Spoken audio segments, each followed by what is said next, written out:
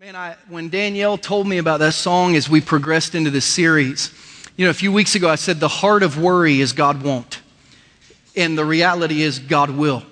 And if we can get past God won't to God will and God can because God cares, we can change the way we think. She said, Christian, this song that's been on the radio a lot really speaks to that thought that you don't have to worry, God will. And I said, then do it. So I hope every time you hear that song for the rest of your life, you'll remember not to worry, because Jesus has told us all month long now in February at Journey not to worry. If you have your Bible, I want you to turn to Matthew chapter 6 and take your bulletin and pull your sermon notes out and take that pen that we gave you and click it on so you can take notes today. And today we end a series that we began 3 weeks ago called Winning Over Worry and Stress. And our ushers are going to come down the aisle. They'll have Bibles for you today. If you want one, raise your hand if you'd like to open one and follow along. If you don't have a Bible or you don't know where yours is, keep this one. Put your name in it. You don't need to give it back. Or turn on your phone or your tablet to Matthew chapter 6, because I want you to see the words Jesus said today, not just on the screen and on your notes, but actually in your hand. So if you need a Bible, wave at the ushers and they'll get you one. And we find ourselves in message number 3. Week 1, we talked about worry and what Jesus had to say about worry. Last week, we talked about how to overcome anxiety, which are not just thoughts of worry, but a life, an ongoing life of continual worry. And today, we learn how to manage our stress like Jesus managed his stress. And out of all the 3 that I have preached, this one has become my favorite because of how practical Jesus is and the things that Jesus points out that bring us stress that maybe sometimes we're not aware of. Matthew 6:25, we'll start there and go through verse 34, says this. Jesus says, therefore I tell you, do not worry. You need to underline those 3 words. Jesus will say this phrase 3 times in the next 9 verses. Do not worry. Do not worry. Therefore I tell you, do not worry about your life, what you will eat or drink, or about your body, what you will wear. Is not life more than food and the body more than clothes? Look at the birds of the air. They don't sow or reap or store away in barns, and yet your heavenly Father feeds them. Are you not much more valuable than they? Can any one of you, by worrying, add a single hour to your life? And why do you worry about clothes? See how the flowers of the field grow. They don't labor or spin. Yet I tell you that not even Solomon in all of his splendor was dressed like one of these. If that's how God clothes the grass of the field, which is here today and tomorrow is thrown into the fire, will he not much more clothe you, you of little faith? So do not worry. There it is. You need to underline those words again. There it is again. So do not worry, saying, what shall we eat? What shall we drink? Or what shall we wear? For the pagans run after all these things, and your heavenly Father knows that you need them. But seek first his kingdom and his righteousness, and all these things will be given to you as well. Therefore, do not worry. There it is again. Underline it for the 3rd time. Therefore, do not worry about tomorrow, for tomorrow will worry about itself. Each day has enough trouble of its own. In the 3 weeks that we've been studying what Jesus had to say about worry, it's amazing that Jesus' very simplistic teaching to us on how to deal with worry and stress begins with prioritizing our worry and stress. Jesus says, listen, if you're going to live a life where you don't worry and where you're not filled with anxiety, if you're going to live a life where you overcome anxiety and you learn to control stress, the way to deal with worry and stress is as simple as prioritizing your worry and stress. So the things that are most important, you really are focusing on. And by the time you're done with those, there's not really time for anything else either, and you'll be pleased with the way you're living your life. For instance, when Jesus talked about prioritizing worry in Matthew 6:33, he said, if you're really going to worry and think about things, he said, worry about God first. And really putting God first in your thought process is called worship, not worry. And what we said is that worry and worship use the exact same mental capacity. Worry is focusing on something unknown and thinking about it over and over and over and over and over and over again. Worship is thinking on God and what we know about him and thinking about it over and over and over and over and over. Worry puts us in a very bad place. Worship puts us in a very good place. Jesus says, when you think about the things that you really should be focusing on, start with God. He said, for instance, put God first. For instance, when I talk to you about prioritizing worry, don't move past today. He says, don't worry beyond today. I mean, even if you're going to try to figure out and arrange life and make good decisions, don't worry past today, because Tomorrow's going to take care of itself. Now, I was able last night to use this bit of spiritual application on someone else. And isn't it interesting how much easier it is to apply spiritual truth to someone else than yourself? We had a great man in our church that passed away last night at the age of 53 after finding out 2 months ago that he had cancer, and it very aggressively took his life. And I was with him yesterday afternoon praying for him, talking to his family, and I got a call at about 8:15. His name is Ricky Hicks. Probably a lot of you don't know him. He's an African-American guy who kind of walked with kind of a limp. His boys were in my youth group for years. They were star football players in inner city Kansas City, went on to play at Northwest Missouri State, national champion type kids.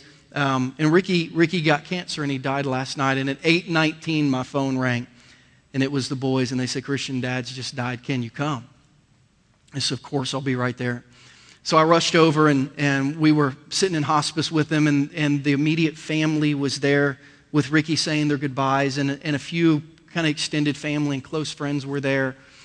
And we were just talking. I was just doing my best to minister to them. So we were talking about, tell me about your last conversation with your dad, and tell me how that went. And, I was talking to Tina, his wife. Tell me how you and Ricky met and how everything went. And we were talking, and it was good. And then it just kind of turned, and she said, "Pastor Christian, what am I going to do tomorrow? Pastor Christian, what am I going to do tomorrow?" She said, "Tomorrow's going to be the first day since 1979 that I wake up and Ricky's not here. Pastor Christian, what am I going to do tomorrow?" I didn't have a verse. I didn't have really a comforting saying to give her an answer. All I thought about was this message and what Jesus said, and not even sure that I believed it. I just said it. I said, "Tina, I don't know what you're going to do tomorrow. All I know is you have to get through today. And the only person in the universe that loved you and cared for you more than Ricky was Jesus. And when you wake up tomorrow, he'll still be here. I don't know what you're going to do tomorrow, but I promise you it's going to be okay." What was strange is the comfort that thought brought into the room. It was like it hit all their heart, and it was like everyone was like, "Yeah." And in my spirit, I'm thinking to myself, not in jest, but I'm thinking as that kind of trickled through the spirit of people in the room, and it really caused them to comfort. I thought to myself in my flesh, they bought it. It's like, I didn't know the answer. I didn't have a good answer. I just said what Jesus said, and like it worked. And here's the hypocritical thing. I didn't even believe what I was saying to them, because I never just worry about today knowing that Jesus has tomorrow taken care of. That's not me. So it was hypocritical for me to say Jesus has it taken care of. That's what Jesus says, but that's not what my spirit and my DNA and my anxiety says. I'm the guy who this week was trying to figure out next month. Danielle and I will go for spring break with my mom and dad. My mom and dad live just south of Chicago. My dad is the greatest man I know. He's the greatest influence on my life. And the thing that I hate most about living in Kansas City, maybe the only thing I hate about living in Kansas City, is that my dad does not live here, because I want him to have great influence on my kids. So we decided 6 or 7 years ago, I told Danielle, we have to take a trip every year with my mom and dad, because I have to get my dad around my son on the golf course, in the swimming pool, at meals. I need Dad to influence Christian. And we went a few places and then decided that our thing as a family was going to be that we would meet in Arizona and over spring training, and we watch a little baseball and play a little golf, and the girls would go to the pool, and we would have this thing that was our family's opportunity for Dad to be an everyday part of my kids' lives. But my mind is so hyperactive. Like Danielle, when we go away, Danielle wants to go someplace warm with a book, and she just wants to lay and do nothing. And no matter how tired I am, I can do that for about an hour. And then like I'm bored. It's like, we got to do, like, can we go someplace? Can we go play putt-putt? Do you want to drive to the Grand Canyon? Should we go to Sedona? Like, I can't. And she'll like, "Can't we just read?" And I say, "No." And we always fight every vacation, because about an hour in, I'm bored and I need something to do. And I'm so I'm so unconvinced that Jesus takes care of the future that this year I began to plan in my journal. I began to write out the perfect day for myself on vacation. I thought, I'm gonna structure my time away with my mom and dad so I won't get bored. So I'm thinking already a month in advance about vacation. That's how unsure I am that I don't need to worry about tomorrow.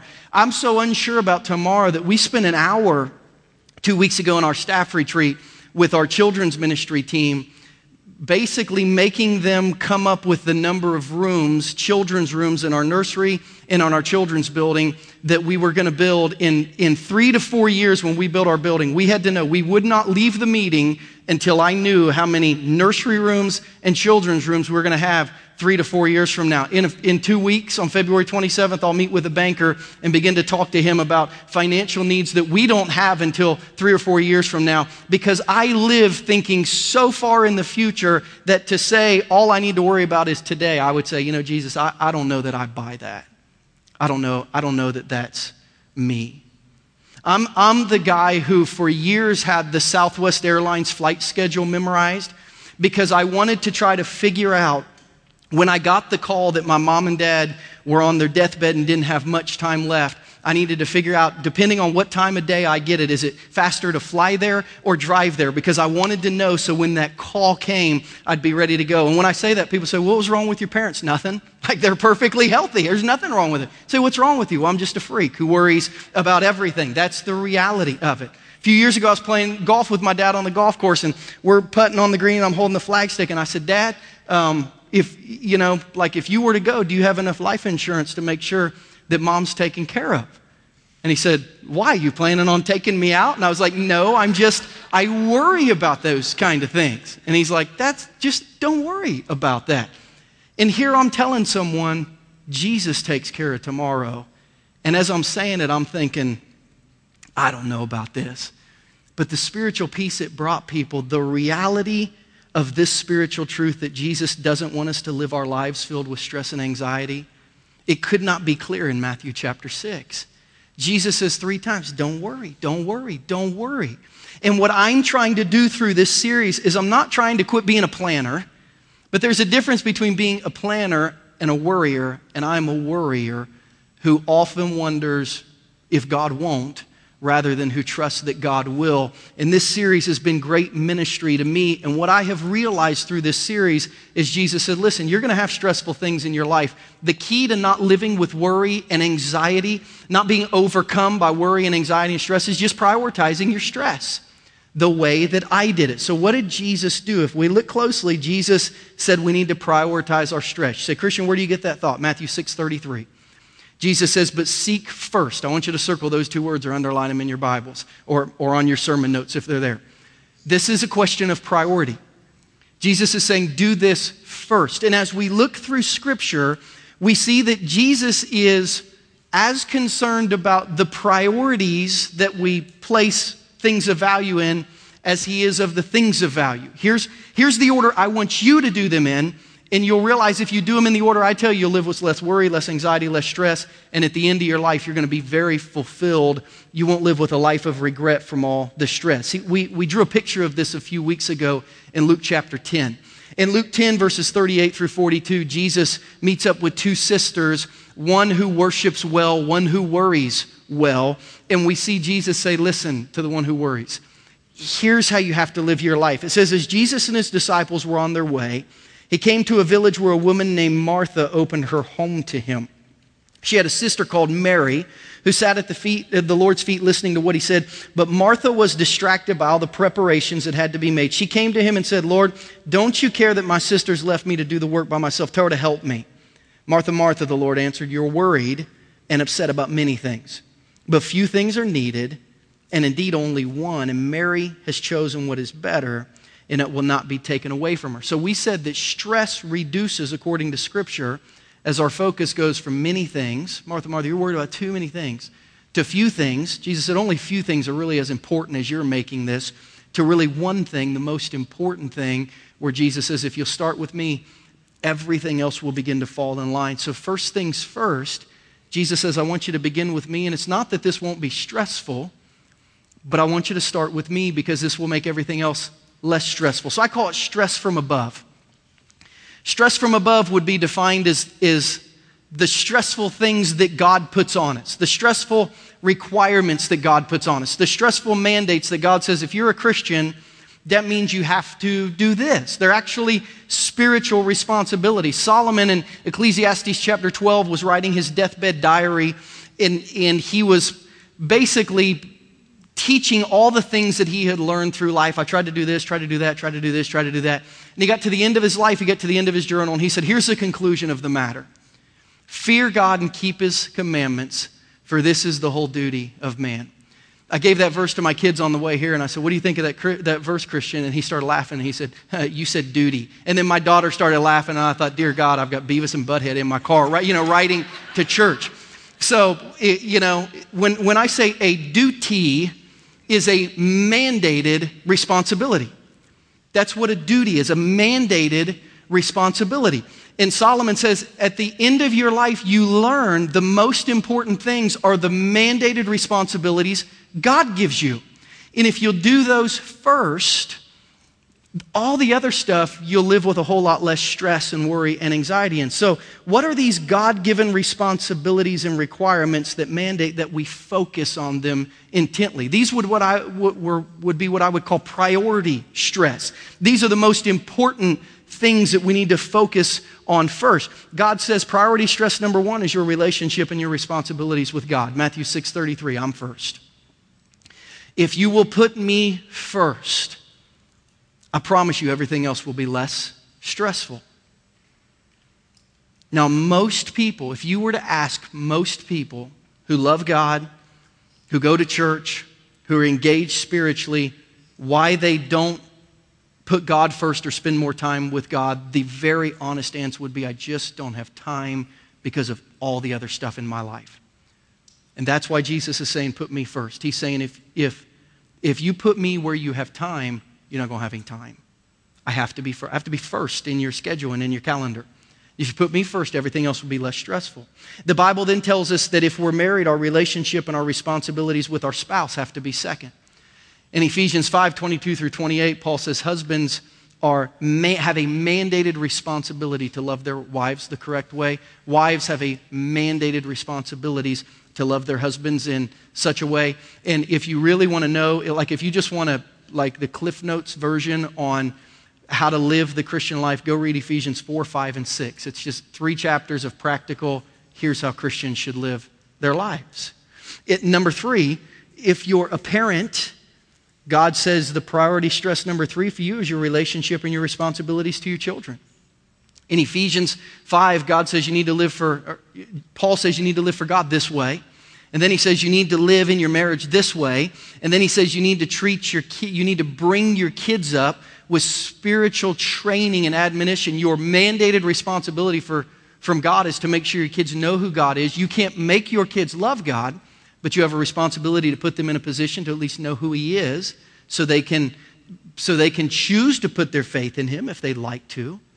Then the Apostle Paul says, as we continue working our way through Ephesians, that every Christian has a mandated responsibility and relationship to the church body, which means I'm responsible to you and you're responsible to me and we are responsible to the world. In Ephesians 4, 11 through 13, the Apostle Paul says every Christian has this responsibility before God. And it's to serve each other in the context of church. In Hebrews 10:25, the author of Hebrews says, you can't not go to church. Because if you quit going to church, you're not going to be equipped or equip others the way that you're supposed to. So there's a mandated responsibility there before God. And then there's this mandated responsibility that a lot of people don't like to focus on today. But the Apostle Paul very clearly says that every Christian has the responsibility to work hard to provide for their family. Now, Paul is so serious about this that he told a young guy he was mentoring who was named Timothy in 1 Timothy 5:8 that Timothy, people who can work and who refuse to take care of their families, they're worse than an unbeliever. They're worse than someone who doesn't believe that there is a God who takes care of them. Anyone who believes that there is a God who takes care of them has to be willing to take care of people that they oversee if they're able to. Paul felt so strongly about this in 2 Thessalonians 3, 6 through 15. Paul said to the Christians who all they wanted to do was worship Jesus and read their Bibles all day long and they'd all quit their church or quit their jobs. Paul said, tell the people who will not work to provide their families that if they're not going to work, they can't even come eat with you. Because Christians should not be known as lazy people who want a free ride. Christians should be people who put God first, put their spouse second, love their kids and train their kids well. They serve each other through the institution of the church, and they work hard to make sure that their needs and the needs of others can be met.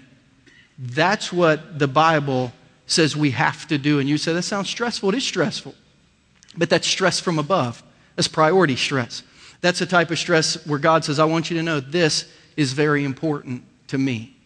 Now, when you look at these things, a lot of us today would say, Christian, my relationship with God on a scale of 1 to 10 is maybe a 3. My relationship with my spouse on a scale of 1 to 10 is maybe a 6. My relationship and responsibilities to my kids are maybe a 4, maybe a 7. When I look at how I serve other Christians in the church, maybe that's not real good.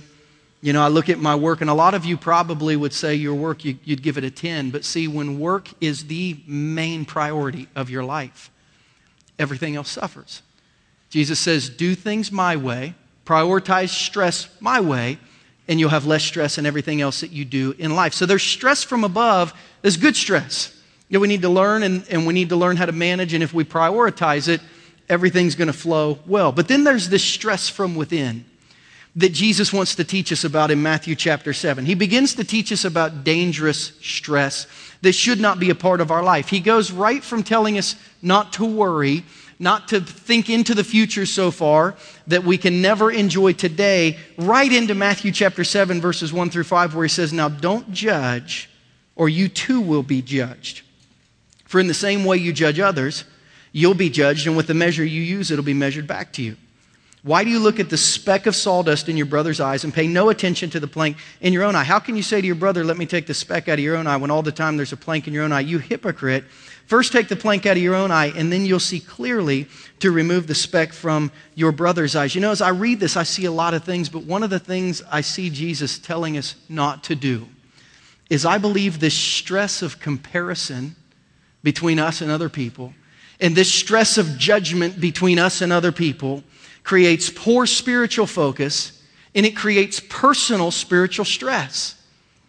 And I can't tell you the amount of people that I have met who are driven to stress by just trying to keep up with somebody else or someone else's perception of them or what someone else is doing. Jesus says this stress from within of always paying attention to other people instead of just doing what I've called you to do and living how I've called you to live. This stress is going to kill you, and it's going to get you off track. I think about the stress of comparison when we look at how successful we are to how successful other people in our family are, maybe our graduating class, or maybe our neighborhood, or maybe our kids' sports teams. I think about how we compare our lifestyle to the lifestyles of others and how that causes stress and anxiety in our lives. I think about how many of us have stress over comparing our body image with the body image of somebody else that we perceive has a different or better life, or that people perceive them better than they perceive us. I think about the stress of comparison of people who have all these friendships and these great friends, and this world of Facebook, they're always with someone else, and the stress it creates of isolation and feeling alone, and the stress of comparison of they have all these friends and I feel so alone. I think of the stress of finances, that you see so many people being able to do so many more other things, and they seem to be moving up, and they seem to be going out, and they always seem to have new clothes, and it just doesn't seem like we're there in the stress of comparing finances. I think of the stress of blessings.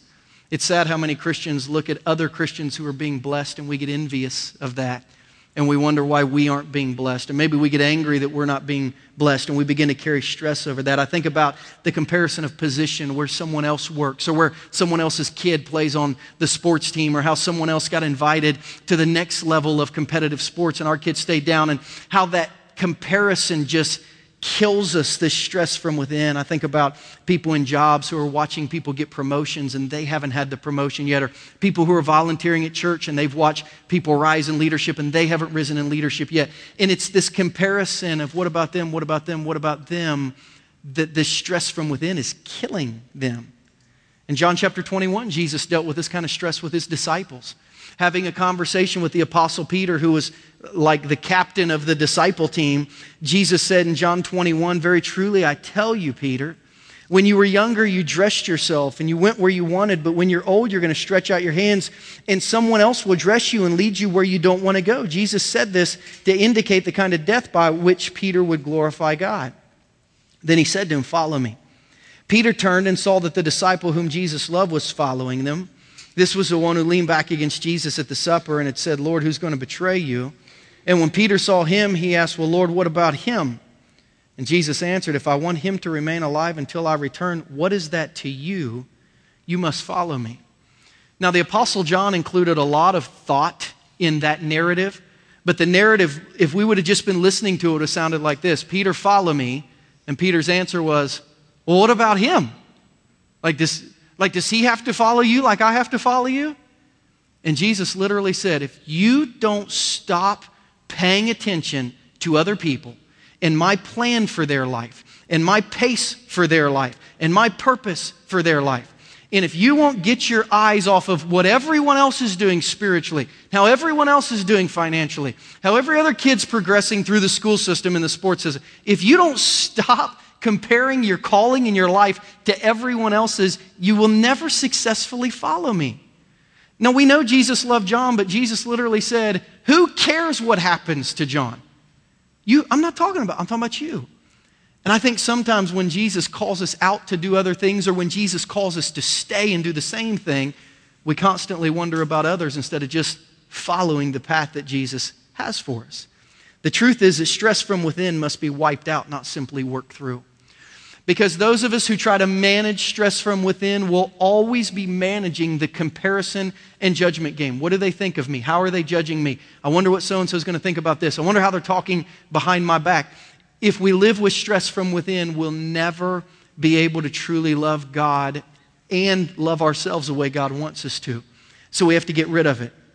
You know, Galatians chapter 6, verse 4 is a verse that some of you need to cut out, and you need to put it in your car, or you need to hang it on your bathroom mirror, or you need to put it on your bedstand, or you need to tape it to your desk at work. Galatians 6:4 very simply says, pay careful attention to your own work, for then you'll get the satisfaction of a job well done, and you won't need to compare yourself to anyone else, for we're each responsible for our own conduct. Isn't it interesting that we can do a job perfectly, and if somebody else does it a little better, we feel like we failed, when in reality, we've done as good as we possibly can do.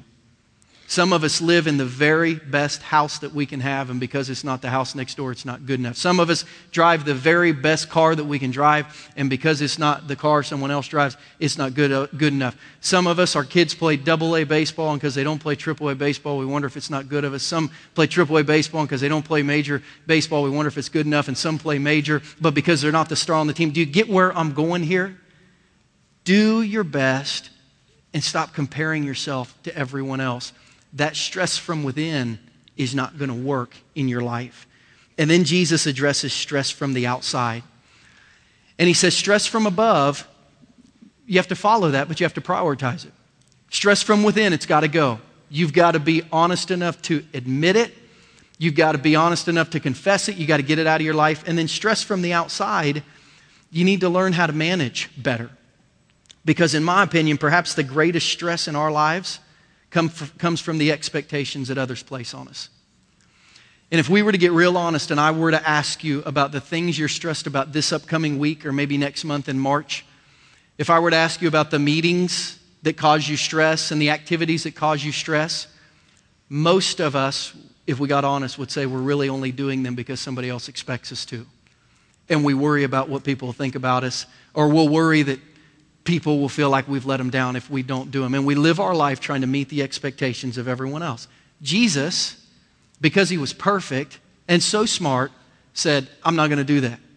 In John chapter 2, Jesus had just begun his ministry, and Jesus made a statement in John chapter 2 that said, I'm not going to be owned by anyone else's expectations. And then later in Matthew, he came and told us why. But in John chapter 2, after Jesus' really first public ministry, it says, because of the miraculous signs Jesus did in Jerusalem at the Passover celebration, many began to trust in him.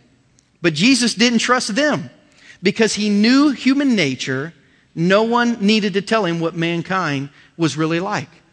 Jesus says, I'm here to fulfill the purposes that God gave me to fulfill, and I'm not going to let all your expectations of who you think I should be and what you think I should do get in the way of what God has called me to do. You say, Jesus, why would you think that way? Matthew 11 explains it a little better for those trying to put expectations on the life of Jesus. Matthew 11:18, Jesus says, John, he's speaking of John the Baptist, John came neither eating nor drinking, and they say he has a demon. The Son of Man came eating and drinking, and they say, here is a glutton and a drunkard, a friend of tax collectors and sinners, but wisdom is going to be proved right by her deeds. Jesus basically said this: you looked at John the Baptist and you expected him to be more like me. And you look at me and you expect me to be more like John the Baptist. And the reality is I can never live up to your expectations, so I'm not even going to try. I'm just going to live my life. Because I can't please everyone at the exact same time. And the reality is I probably should only be trying to please God, who's already told me that if I stay close to Him, my spouse, my kids, my church, and my job, that's enough for me and I don't have to do anything for anyone else. Isn't it interesting when you break it down simply like Jesus did, how clearly we see how outside stress can impact us? I don't want to say that Jesus didn't care about people's expectations, but He didn't allow stress from the outside to rule His life and His emotions. And the sad reality is, Jesus, I believe, poses a question in Matthew chapter 7, verse 6, and that question is this: why do so many of us give our best mentally and emotionally to those who matter the least?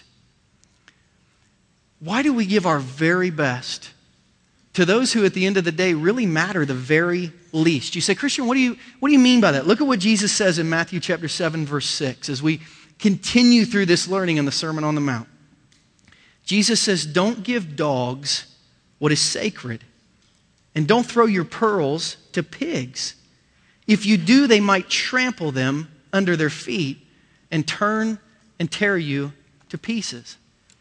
Jesus says, don't give your very best to people who are just going to run over you and tear you to pieces. You know, Jesus, he's asking this question: why would we allow people to take our very best and just destroy it? And why do we give our very best to our employers and our friends or supposed friends, to people we have relationships with? Why do we give our very best to people who matter the least and then come home and have no time for our spouse and our kids and Jesus? Why do we spend so much time trying to impress people who at the end of the day we don't even like? That's the question Jesus is asking. You know, He says when you do this, you get run over and torn to pieces. We defined worry early as an Old English term that means strangling or choking the life from. And here's the reality: many of you spend your most and best emotional efforts every week with people who at the end of the day are just going to run over you, emotionally tear you to pieces, and choke the life from your future. And this picture became real clear last Saturday. We have a real elite gymnast in our church. She's an 11-year-old. She had a gymnastics meet down at Crown Center, and I took my 2 kids and went to watch her. And the whole time I'm there, and her entire family is there, and she's got a large section of grandparents and aunts and cousins and other friends from school. I mean, we kind of had a whole block of bleachers. And I kept trying to get her attention and wave to her and try to make her smile and try to make her laugh. And she was so focused and so intense. And it's probably one of the things that makes her great. And she was jumping on the beam and flipping on the bars and scaring me to death. You know, I'd much rather watch my son play football than watch my daughter do gymnastics, because it scared me to death what she was doing. But I realized after 2 hours of cheering and enjoying, and all of us who cared the most about this young lady, just up there enjoying the process, I realized that her entire focus was not the people who cared most about her, but the judges who sat at the table, who would give her a score on her performance. And I thought, these 3 judges sitting at this table, who will not remember her name, who don't know where she goes to school, who don't know what she likes and doesn't like, who really don't care about her as a person, have all of her attention or focus, and her entire spirit is going to rise and fall on what they say about her performance. And I watched it and I thought, my gosh, how many of us do that every day?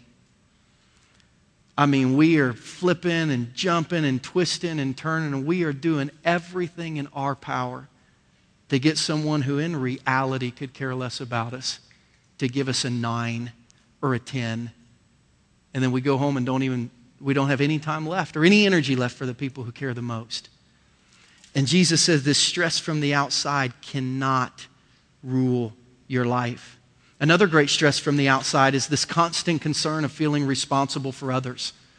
And we carry the weight of who others are and what others are doing, and we have so much concern, and we lose so much sleep, and we're so financially invested in people who refuse to be responsible for themselves. And at the end of the day, we take the priority stress from above and we're negligent of it because we're so worried about whether it be a student in our classroom, whether it be someone at work, whether it be someone we know is hurting, whether it be someone we talk to at a class reunion. I'm not saying all these things aren't important. I'm not saying all these things aren't noble. I'm saying when you give your responsibility for others more priority in your life than the responsibilities God has given you, you're going to live with a stress that can't be balanced spiritually. In 2 Corinthians 5:10, the Apostle Paul says, one day we're going to stand before Christ to be judged, and we're going to receive whatever we deserve for what we did. You know, none of us are going to stand before God one day and be asked about someone else who failed spiritually. And so, man, so many of us carry the burdens of others so deeply in our life that we don't have room for our own burdens. We don't have room for our own families. And we don't have time for ourselves because we're constantly living under the expectations and the burdens and trying to feel responsible for everyone else. And that's a difficult thing. You know, really, when you look at ministry is a balancing act of these two things, managing the expectations of people and trying to be as responsible as you can for people's spiritual lives. It's trying to balance those two things. And that's difficult. And one of the things we've done at our church this year is our elders voted to hire an organization in Kansas City called Pastor Serve that basically exists to minister to and counsel church staffs. For this reason, most pastors and church staffs don't make it very long because they cannot hold up under the expectations of others and trying to carry everyone's burdens all the time. When my personal coach, who's going to be preaching at our church 4 times this year, he's going to be in our staff meetings, he's going to be in our elder meetings as we figure out how much money we need to raise versus how much money we need to borrow to build a building. And as we pick architects and do these things, he's going to coach me through all that. I have to meet with him twice a month just to see how things are going to keep me healthy. But he gave me a sheet of paper and said, Christian, let me tell you what I hope doesn't happen to you. And he gave me this study of statistics provided by the Fuller Institute, Focus on the Family, and George Barna.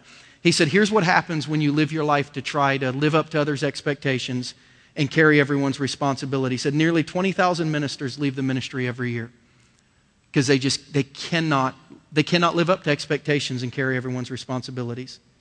90%, 9 out of 10 pastors said ministry was completely different than what they thought it would be.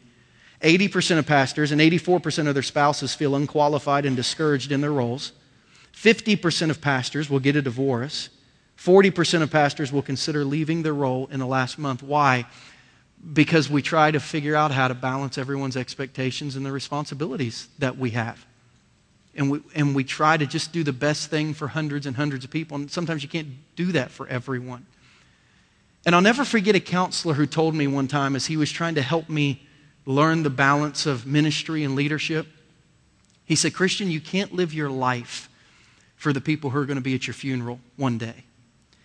You want to live your life for the people who are going to be at your bedside when you take your last breaths. He said, do you see the difference? You can't live your life for the people who are going to come to your funeral one day. You want to live your life for the people who are going to be at your bedside when you take your last breaths. You know, I sat with a family who had that reality happen to them yesterday. And I went home when I was challenged with this, and I made a list. I was challenged to write a list of who I wanted in the room with me when I died, to show me what my priority focus should be in ministry. And here's the list that I put down when I was challenged with this question. I said, in the room when I die, first and foremost, I want the Spirit of God. Because like you, I'm human, and I have this fear that I'll be scared to death of eternity and what's next. Because I don't know about you, but I've never been to heaven and I've not met anyone who's been there yet. So although I read about it, I pray that there's this peace on my soul when it happens. So I said, I know that I want the Spirit of God in that room with me, giving me peace. I know that I'll want my family there. I know that I'll probably have a few friends from church that I'll want there. And I'll probably want a few of the pastors that I serve with who are just there ministering to me and my family.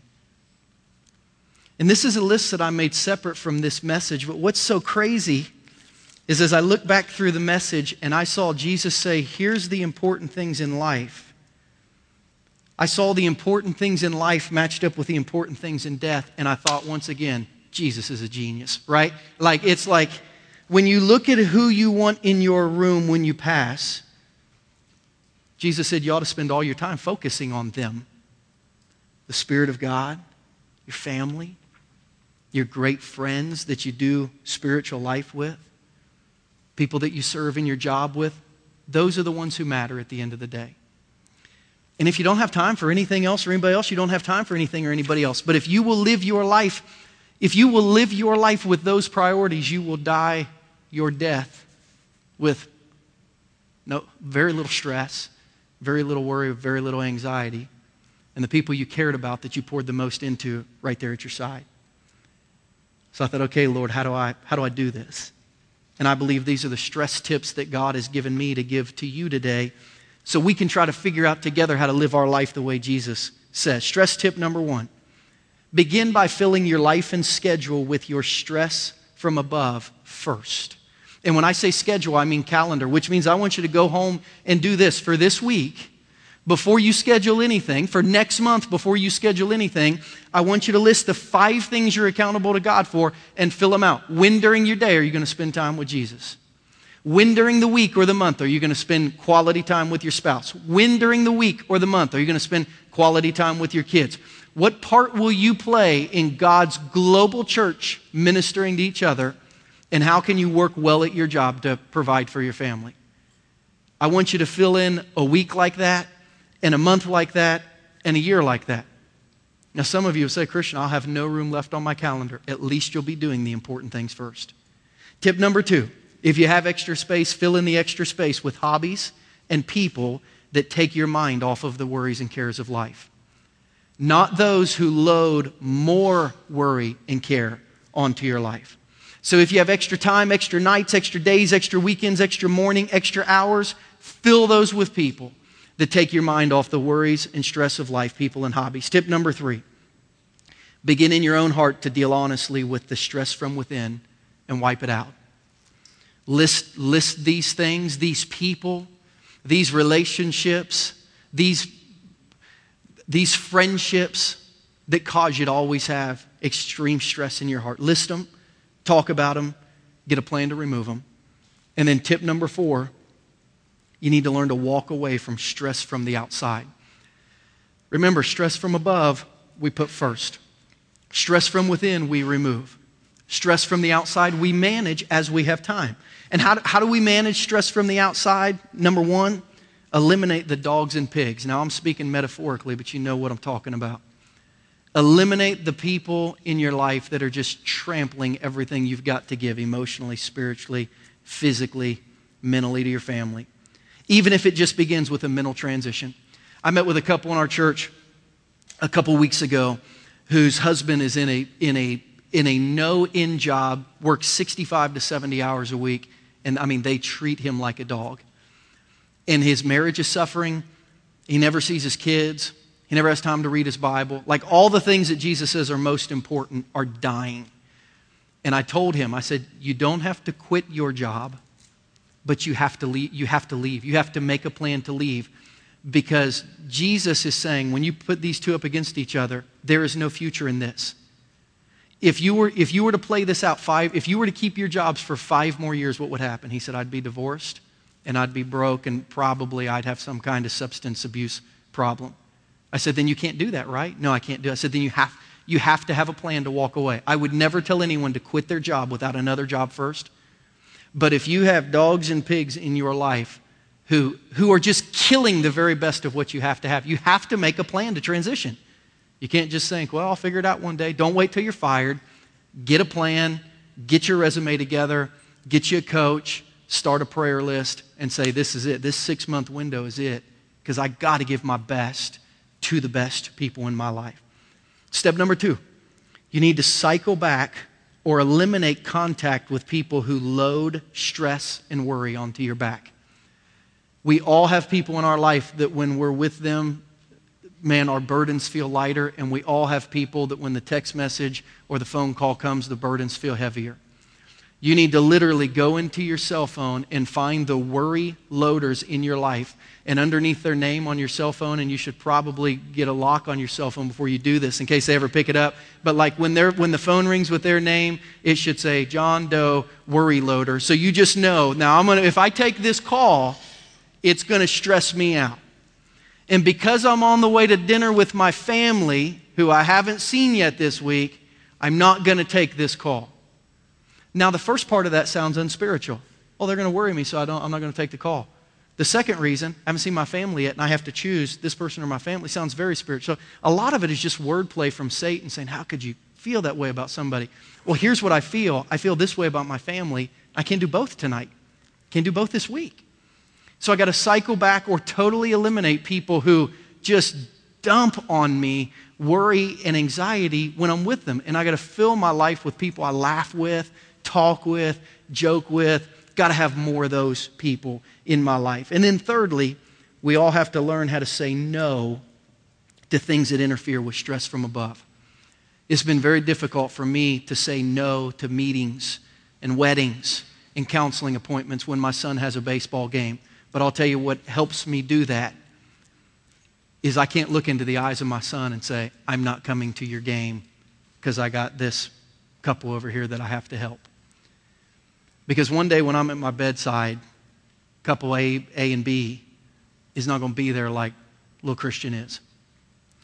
And the person I'm going to look at one day to say, take care of your mom, is not a couple who needs counseling Thursday night at church. It's my son who I coach in baseball.